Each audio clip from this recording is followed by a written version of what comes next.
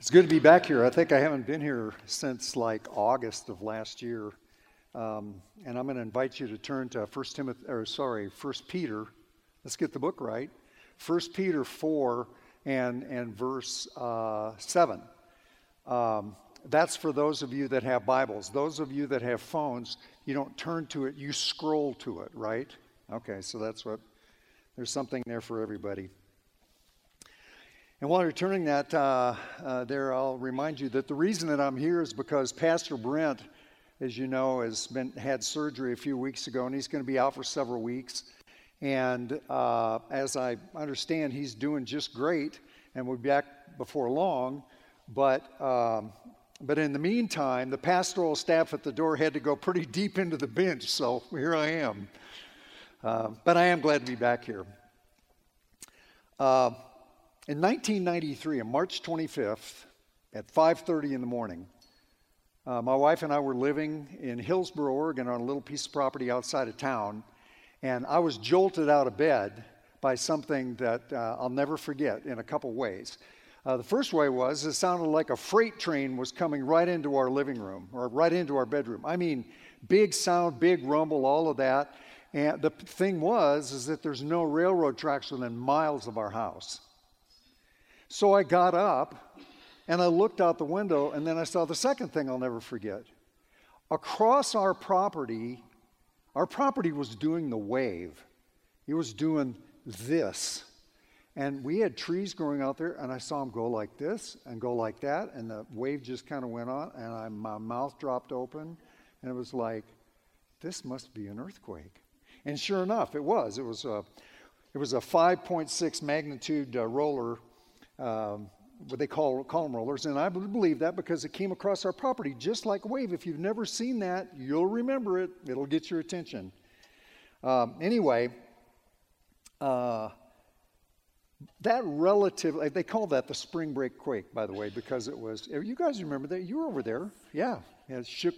Yeah, did you feel the earth move under your feet? Yeah.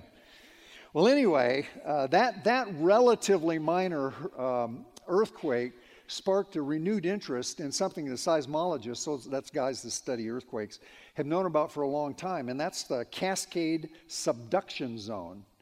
And that runs all the way 700 miles off of the coast of Oregon from Cape Mendocino all the way up through Northern California, Oregon, Washington, and clear up to past the north end of Vancouver Island. It's the biggest subduction zone on the earth. And so while they kind of knew it was there, this quake that we had, right, kind of renewed interest in this Cascade Subduction Zone. And people started talking about something they've known about for a long time. They started talking about it again. They call it the big one. The big one. And when is the big one going to come? Well, the Portland School District decided, there's kind of wake-up call for them, and they decided, well, we don't want the school buildings crashing in on the kids, so they decided they were going to earthquake-proof some of the buildings. My company, which moves trees, or did move trees, was hired to move a big old Japanese maple from right at the corner of Lincoln High School in downtown Portland. And the reason was because they needed to move that tree out of the way so they could get down and do what they needed to earthquake-proof the building. So we moved the tree, and I kind of hung around for a while, and because I've never seen any earthquake work before. I've seen them build buildings, I've seen them dig holes, pretty much everything, but I'd never seen a building earthquake-proof before, so I hung around. And so so what happened was really surprising to me, because I thought they would dig this massive hole and that they would just, pour this massive structure that would, it had to be something really sizable and new and, of latest design and all this kind of stuff, I figured, for the, earthquake-proof the building. And what I saw really surprised me, because they just made the hole that we already dug a little bit bigger and a little bit deeper, and they poured a very small concrete jacket on the corner. I was kind of like, that's it? That's all you got to do?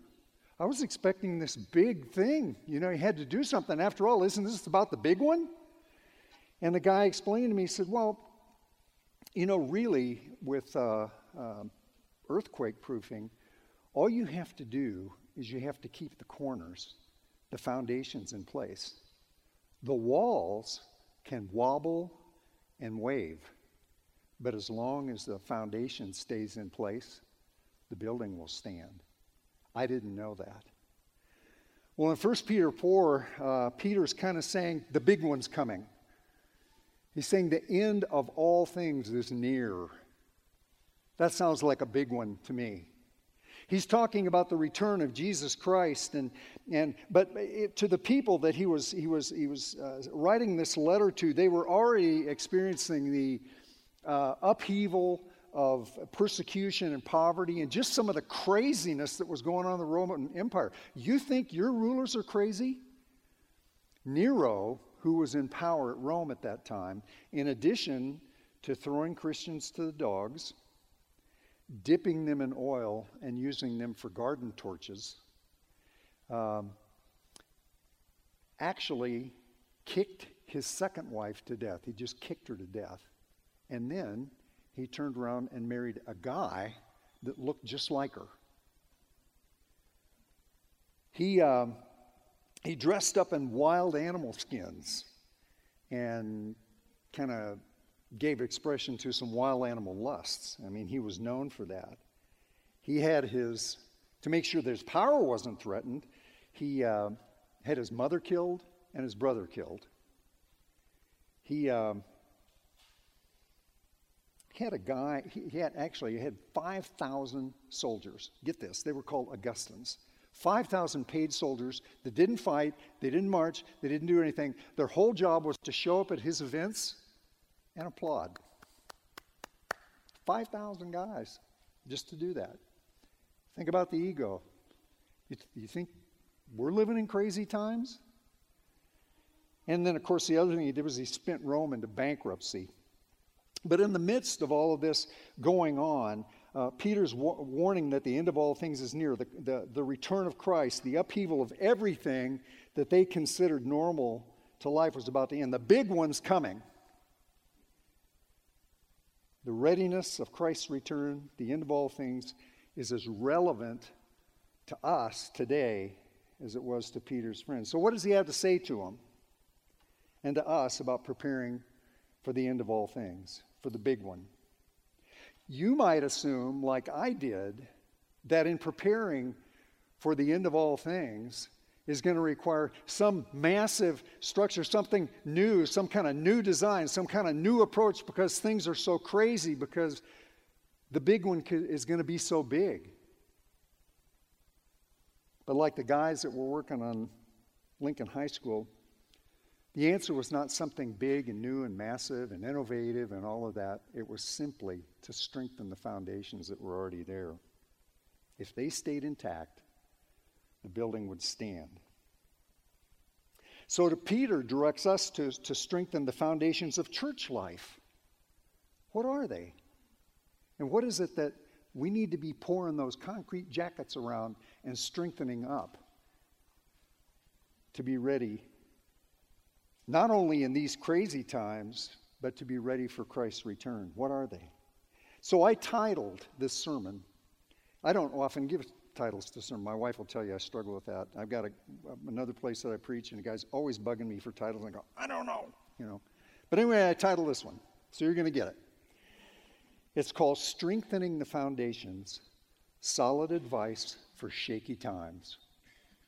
Solid advice for shaky times, because we are living in shaky times. And here's the essentials, for those of you that are taking any notes. They're very simple. There's just 4 of them.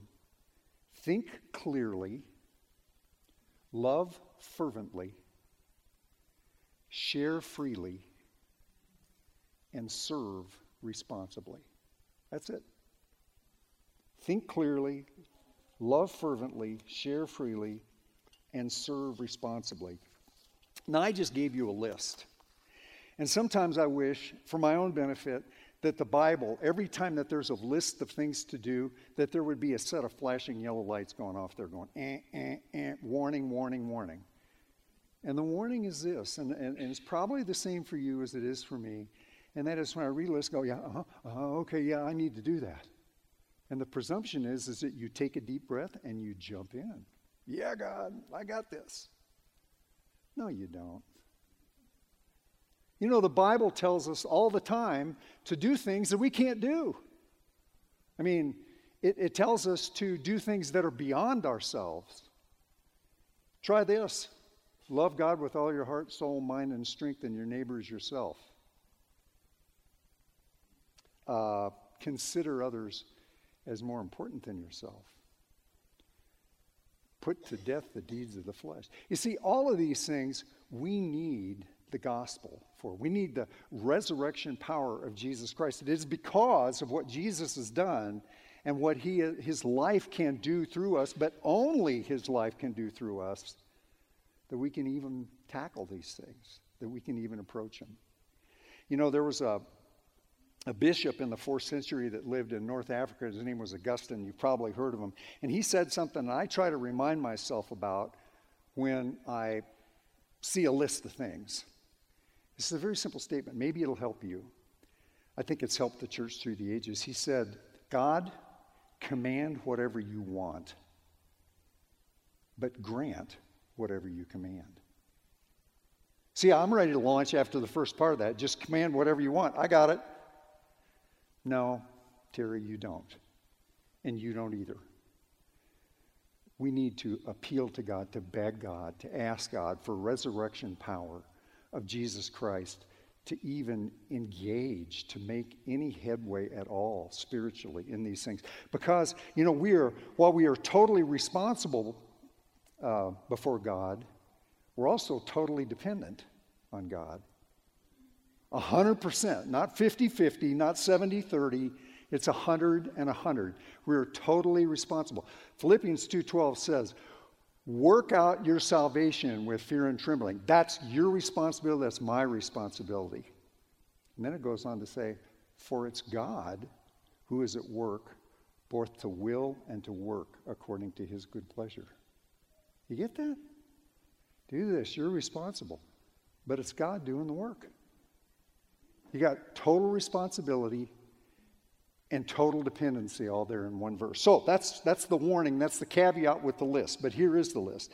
The first thing is to think clearly. In verse 7 it says, the end of all things, be sober-minded, self-controlled for the purpose of prayer.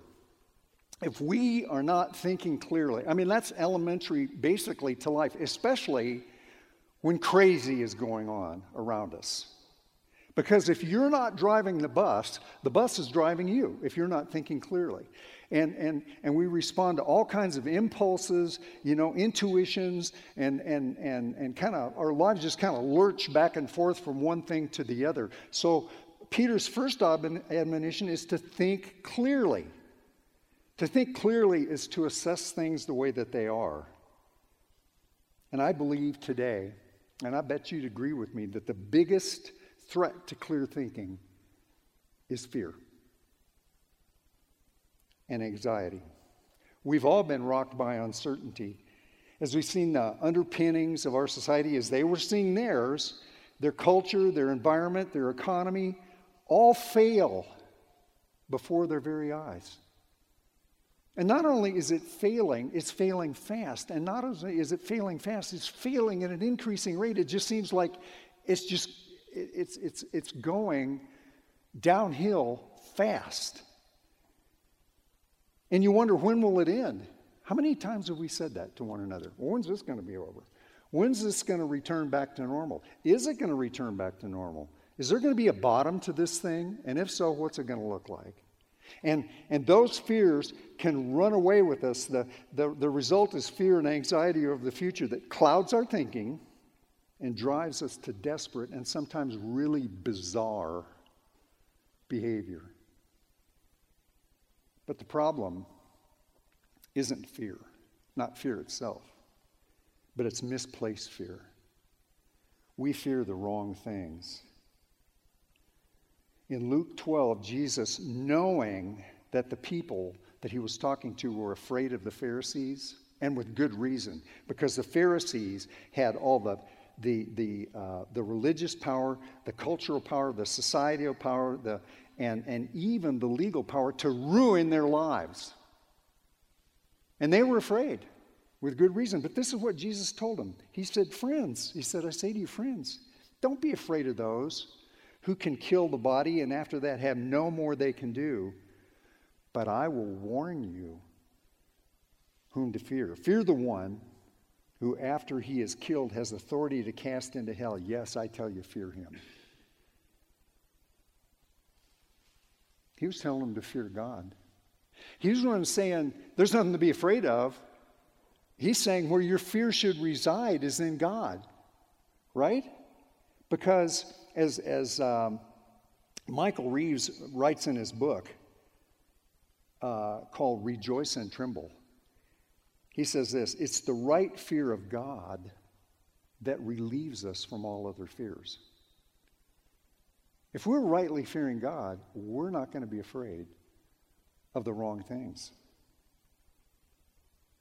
You know, but what's happened is somehow in our lives, God has become a lightweight in our mind, kind of a comfort animal, you know, make us feel sure we feel good instead of a fierce warrior and a guardian. We've, in our thinking, somehow slipped into thinking God is more like a lapdog than a German shepherd. And lapdogs aren't much good when you're under assault by fears. Our comfort is to know that our God is a fearsome protector of those that he loves. God's got you. You know, anxious thoughts, I don't think we think about what our fears do to the way that we think, but Psalms kind of exposes it in Psalm 139. There's a prayer, I believe, of David here that says this, because anxious thoughts are the spawning ground of all kinds of wickedness in our lives, unbelief and the things that flow from it. And he says this, search me, O God, and know my anxious thoughts. Bubble them up, God, so I can see them for what they are. He says, search me, O God, and know my anxious thoughts. Try me and see if there be any wicked way in me. Not only the anxious thoughts, but what are those anxious thoughts doing? What kind of wickedness are they producing in me? Isn't it interesting that David says that? We need to be thinking about that if we want to be thinking clearly. The biblical answer to fear and anxiety is to fear God rightly. And that's a good thing. I delight in the fear of the Lord, the psalmist says in Psalm 86:11. Another prayer in the Psalms is, unite my heart to fear your name. In other words, bring everything that's about me, that's in my core, all into one focus here to fear your name rightly. The fear of the Lord, says Proverbs, is the beginning of wisdom. Is the beginning of wisdom. And those of you that are really struggling need to hear this next one. When sleep is fleeing from you and you're worried and you're anxious thoughts, listen to what it says about the fear of the Lord. And this is in Proverbs 19:23. The fear of the Lord leads to life, so that one may sleep satisfied, untouched by evil. Does that sound good? I mean, that's David in the lion's den, right? That's Shadrach, Meshach, and Abednego in the fire. They feared God more than they feared what was going on around them. And we know the peace that they had. So, think clearly. That's number one. So you want freedom from anxiety and fear. Here's your answer. Learn what it means to fear God rightly. You want to think clearly? Learn what God says in his word. You know, in Scripture it says, all Scripture is inspired by God. You know, we could stop right there, and that's good enough reason for us to zero down on Scripture. All Scripture is inspired by God. Just stop right there. It doesn't stop there, but we could stop there. It says it's profitable for teaching, for reproof, for correction, for instruction in righteousness. And what a teacher told me a long time ago, it's been easy to remember, for me, so I'll share it with you. Is that what that scripture says is that all scripture is breathed out by God, and it tells you what's right. It tells you what's wrong. It tells you how to get right, and it tells you how to stay right. All scripture is inspired by God. That's clear thinking. And not only does the scripture inform our behavior, the scripture actually gets inside of us and deals with our motives. There's another scripture in Hebrews 4:12 that says the word of God is living and active and sharper than any two-edged sword to the division of the soul and the spirit and the joints and the marrow, and is able to judge the thoughts and intents of the heart.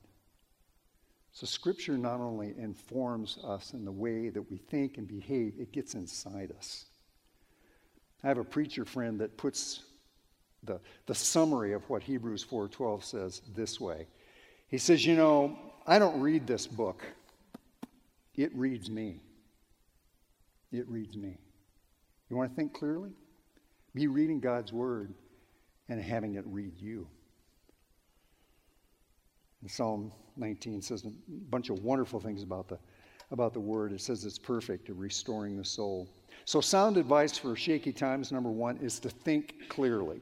Number two is to love fervently. Above all, it says in verse 8, keep fervent in your love for one another, because love covers a multitude of sins. And the kind of love that Peter's talking about here is strong, tough, enduring love for one another. The kind of love that 1 Corinthians 13 says bears all things and endures all things. It holds up, it bears up, it keeps on ticking.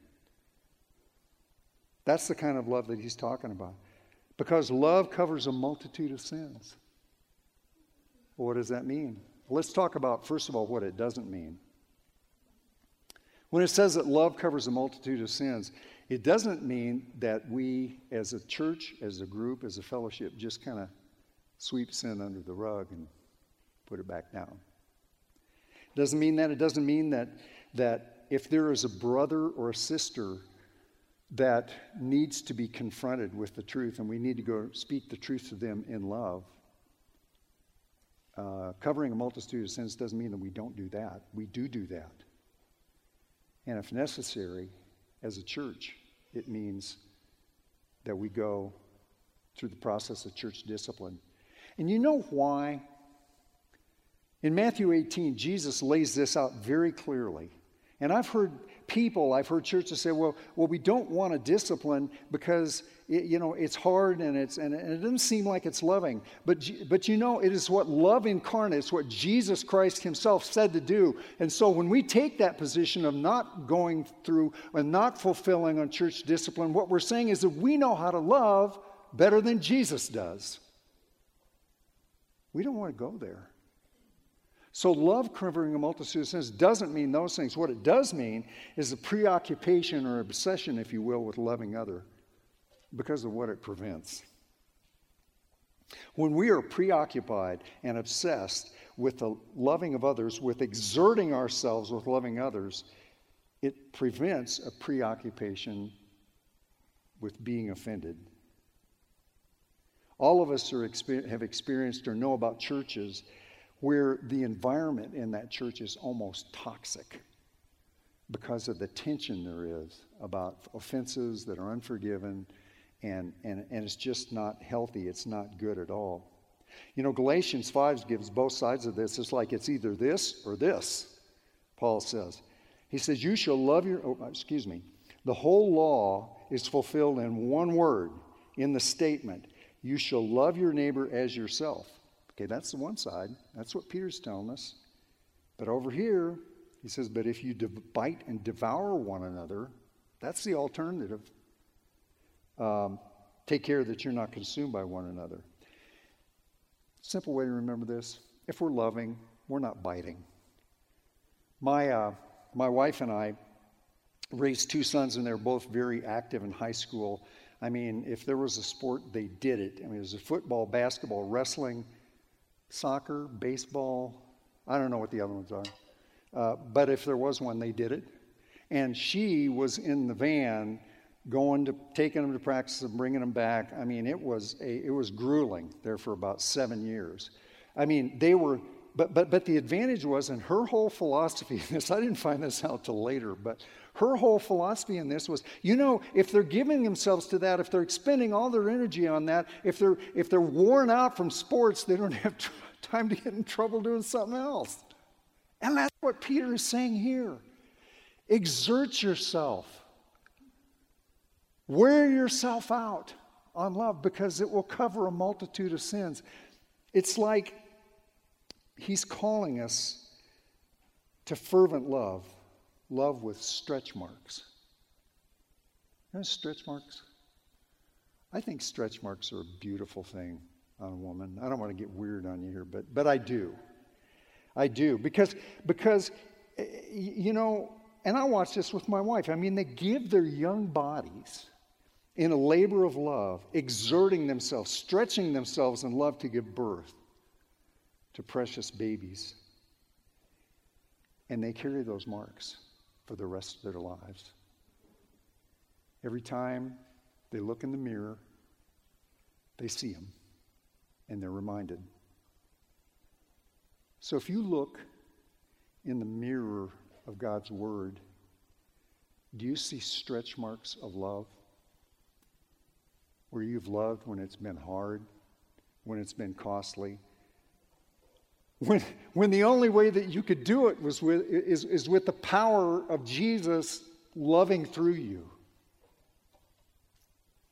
Do you see those kind of stretch marks? Or is your love the comfortable kind? The easy kind? That's not what Peter's calling us to. Sound advice for shaky times, number 2, love fervently. Peter's advice in shaky times, when things are wonky and weird, is to double down on love. The third one, in verse 9, share freely. Be hospitable to one another. Without complaint. Be hospitable. Now we think about hospitality, if you're like me, of having somebody over for a barbecue. And it could include that. But in the first century, it was a lot more than that. The dislocation brought about by persecution and the spread of the gospel and poverty and itinerant evangelists wandering through town, these people were in need of basic food and shelter. There weren't any red roofs inns to send them to. There was no Salvation Army. And Peter is calling them, when things are shaky, to focus on sharing and hospitality freely. Hospitality is a proof of God's love in our lives. And it's a big deal. I've always thought about hospitality just being kind of one of those add-on things that sounds good to do as a Christian. But Jesus said that at the end of the age, in Matthew chapter 25, you remember the sheep and the goats judgment? That he's going to divide the sheep on his right hand and the goats on his left hand, and they're going to say, well, wait a minute, how come there's this division, and what's going on? He says, here's the proof of God's love. He said, when I was hungry, you fed me. When I was sick, you visited me. When I was in prison, you came to see me. Remember that? That's hospitality. Now, he's not saying it's the hospitality that made them sheep, but he's saying that it was the fact that they were sheep made them hospitable. All they saw was the need of Jesus. Say, well, when do we see you like this? When did that happen? And he said, when you did it to the least of these, my brothers, you did it to me. The sheep saw only the need and automatically responded out of love. In fact, hospitality extends itself reflexively to welcome, embrace, and need. Somebody said that, defined hospitality this way. They said, hospitality is God's grace overflowing the threshold of our home. I like that. Now, many of us have heard about the dramatic conversion of Rosaria Butterfield. She was, this happened about 20 years ago. She was a PhD in English literature from Ohio State University. She was teaching at Syracuse University, and the thing that she was known for, widely known for, was the fact that she was an activist lesbian and that she had done a lot of work on homosexual theory and feminist theory and queer theory. I mean, that was her body of work, if you will. Well, she set out to, because she felt like Christian organizations were hateful towards gays and those in the alternate community. She started doing some research, and she came across Promise Keepers. You guys remember Promise Keepers? Yeah. And so she did some work on Promise Keepers, and then she wrote an article that was very critical of Promise Keepers. So that's the situation. Well, enter a guy by the name of Ken Smith, who was also in Syracuse, and he was the pastor of a Reformed Presbyterian church, okay? And he read that article. He called her up on the phone, and get this, invited her to dinner. Think about this. Get your hands around this, your arms. Anyway, you know, you've got a raging feminist lesbian over here and a Reformed Presbyterian pastor. That's two different galaxies, right? But he invited her to dinner, not to tear her down or anything. He just wanted to discuss and wanted to treat her like a person.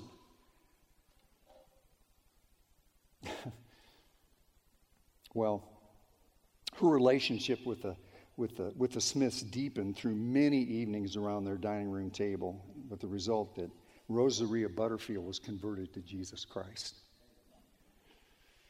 Yeah. And since then, she's written several Christian books, but the title of her most recent book, I think, is one that we should kind of think about here for a second. This is her writing a book, and the name of the book is this: The Gospel Comes with a House Key. The gospel comes with a house key. That's how she'd been one when she was invited into somebody's home. The subtitle, by the way, is Practicing Radical Ordinary Hospitality in Our Post-Christian World. What many of us would have seen as a radical feminist to be opposed because of their hospitality, the Smiths saw a woman in need of Christ, and they stepped in, leading with their home. Shaky times can distance Christians from one another. Think about the things that COVID has done. I'm sure you have thought about that. And I'm not just talking about the distance, the physical distance that we've been advised about. I'm talking about philosophical differences. I'm talking about political divisions recently. And don't our hearts ache when we see brothers and sisters falling away from the church? Or do we just say, well, gee, I wish they'd get their politics right? Or, gee, I wish they'd get the right attitude about wearing a mask. Is our radar locked on correcting them instead of ministering to them? You see, hospitality closes the distance between people and puts the person ahead of the agenda or their issues. Solid advice for shaky times. Number 3, share readily. Number 4, serve responsibly. As each one has received a special gift, employ it in serving one another as good stewards of the manifold grace of God. Verse 10 tells us something that every Christian needs to understand and remember. You have a gift if you know Jesus Christ. And you are a steward. You have a gift and you are a steward. Those are not electives. You can't say, I didn't get a gift, don't know what my gift is, must not matter. I'm not a steward. Yes, you are. It says so right here. So, since that's true, we need to understand that God takes stewardship of his stuff very seriously. Now, what a steward was, that's not a common 2021 term. What a steward was is somebody that is in charge of the owner or the master's assets, and he uses them to advance the master's interests. He's been given the master's stuff to advance the master's interest. That's what a steward is. That's what you are. That's what I am. And we're stewards of the gift that God has given them. Now, many people neglect their gift because there's an assumption, it's a wrong one, that if my gift is not an upfront gift, like, visible gift, like preaching or teaching or music or something like that, that it's not important. And that their gifts are insignificant or unneeded. Or that they're just too old to serve. Now, I get physical limitations. They are real. But every time I think about physical limitations, I'm reminded of Cal Horine. You don't know Cal Horine. I'm sure he's in heaven now. Cal Horine and his wife, and Cal must have been in his mid-80s the first time I ever met him. And he and his wife both were old and feeble, and Cal had a quivered voice that always sounded like somebody was stepping on his stomach. When he talked to you, it would be like that, and it was kind of hard to listen to. That's how feeble he was. But Cal and Edna loved to bake pies. And so they did. I mean, they made pies. That was something that they did. Our church at one time had a Memorial Day retreat where there would be upwards of 200 people there. And Cal and Edna would come in with pies in the trunk, pies in the back seat, pies on the floor, like 50 pies, serving the church. And it was pretty much whenever they came to a church event, whether it was a big one or a little one, because if a cow walked through the door, somebody needed to go out and get the pies because they were there. We called them cow pies, which sounds like cow pies, but it's not. But he was Cal the pie man. And Cal, bless his heart, considered this loving service long after his wife was disabled and eventually died. Now, the church could the church, let me rephrase that. Now, could the church have gotten along without Cal's pies? Sure. They sure could have. We sure could have. But I want you to know that the pies that Cal and Edna baked, greased the gears of church fellowship in our church for years. Just with pies. You are gifted. You are a steward that is responsible to God. You can look in the Bible and look through the list, any list that you want to, and there's several of them, lists of gifts. Pie's not one of them. But serving is. Serving is. And serving is not just going to church, folks. That's like asking somebody, what do you do for a living? Well, I go to that building over there. Well, yeah, but what do you do? That's where you work. I mean, that's where you go. But what do you do? I've decided, if I can remember, which is an issue at my age, but I've decided that in the future, when I'm in casual conversation, when I discover that somebody else is a Christian, instead of saying that reflexive question like, well, where do you go to church? I'm going to say, where do you serve? And then I'm going to follow it up with another one. How do you serve? That's not an in-your-face question. That's a vital question. And we need not only to be asking other people, but asking ourselves. And in verse 11, about those gifts, whoever speaks is to do as one who is speaking the utterances of God, or oracles of God, if you will. Whoever serves is to do as one who is serving by the strength which God supplies, so that in all things God may be glorified through Jesus Christ, to whom belongs the glory and dominion forever and ever. Now, Peter uses the example of preaching here and serving, but it's true about all gifts. Preaching, the oracles of God. Oracles, by the way, that's one of those cool Bible words, right? It's not just a software company, but oracles were words that opened windows. I love that, right? In the Bible, God gave the prophets oracles. They said things that opened windows so people could see God and see about God. But the preacher is responsible to pass on God's word to God's people, period. He's not to draw attention to himself. He's not a comedian. He's not a storyteller. He's not an emotional manipulator, but one who simply passes on God's word to God's people as clearly as possible. Now, preaching should use humor. It should use storytelling. It should employ emotional content in the message. But those things must never become the message. Because you see, in effective preaching that God's calling us to here as an example of a way to be a good steward of a gift, it is that kind of faithful preaching. The message eclipses the messenger. Just like the serving should eclipse the server. So that people are looking someplace else like, well, where'd this come from? It's got to come from God.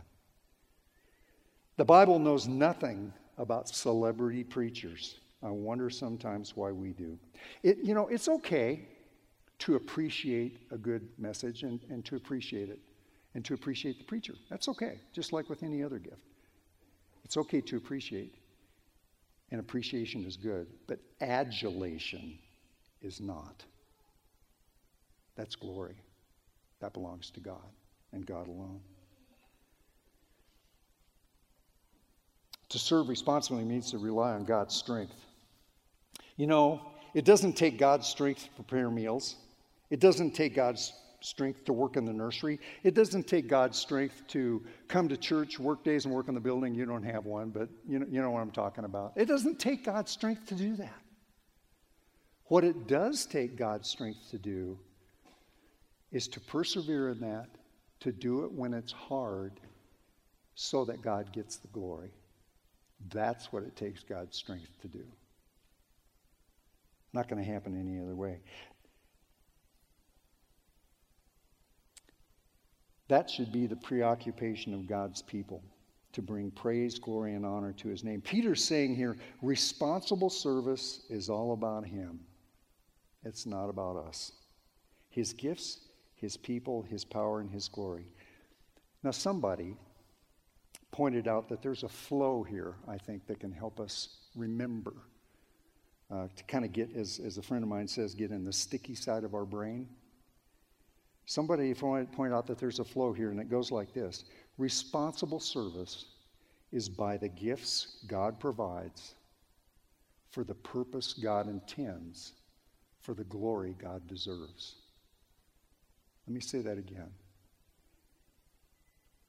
Responsible service, which is what Peter's calling us to, is by the gifts God provides, for the purpose God intends, to get the glory God deserves, or to deliver the glory God deserves. So sound advice for shaking times, number 4 is to serve responsibly.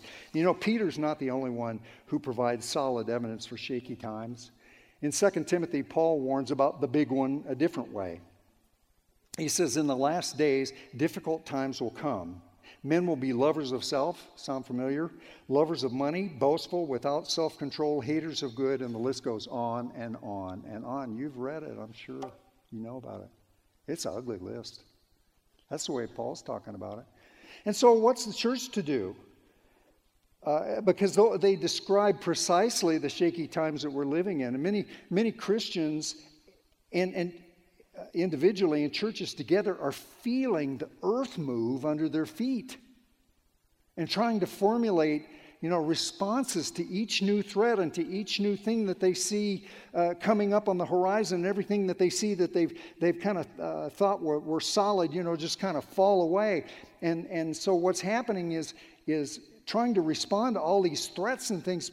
People in churches are just being overwhelmed. Many of you feel anxious and overwhelmed by what you see. Many of us. But Paul's advice to Timothy is not to react, to lurch this way, or to do this, or to try to reinvent this, or try to make something new and massive, or a new design to handle these really shaky times. You know what he says? Unlike the world that's spiraling around out of control, Paul offers these words to Timothy. And it's very similar to what Peter says, right? In verse 14, he says, you, Timothy, even though all this stuff is going on around you, these difficult times, you continue in what you've learned and become convinced of. You just keep on. Keep on with the essentials. Keep on with the foundations. Keep on. You don't need to worry about these things. You don't need to reinvent the church. You don't need to reinvent your thoughts. You don't need to do anything other than to just continue on. I love that. Because with fear, there's like, oh, what are we going to do? And Peter says, keep doing what you're doing.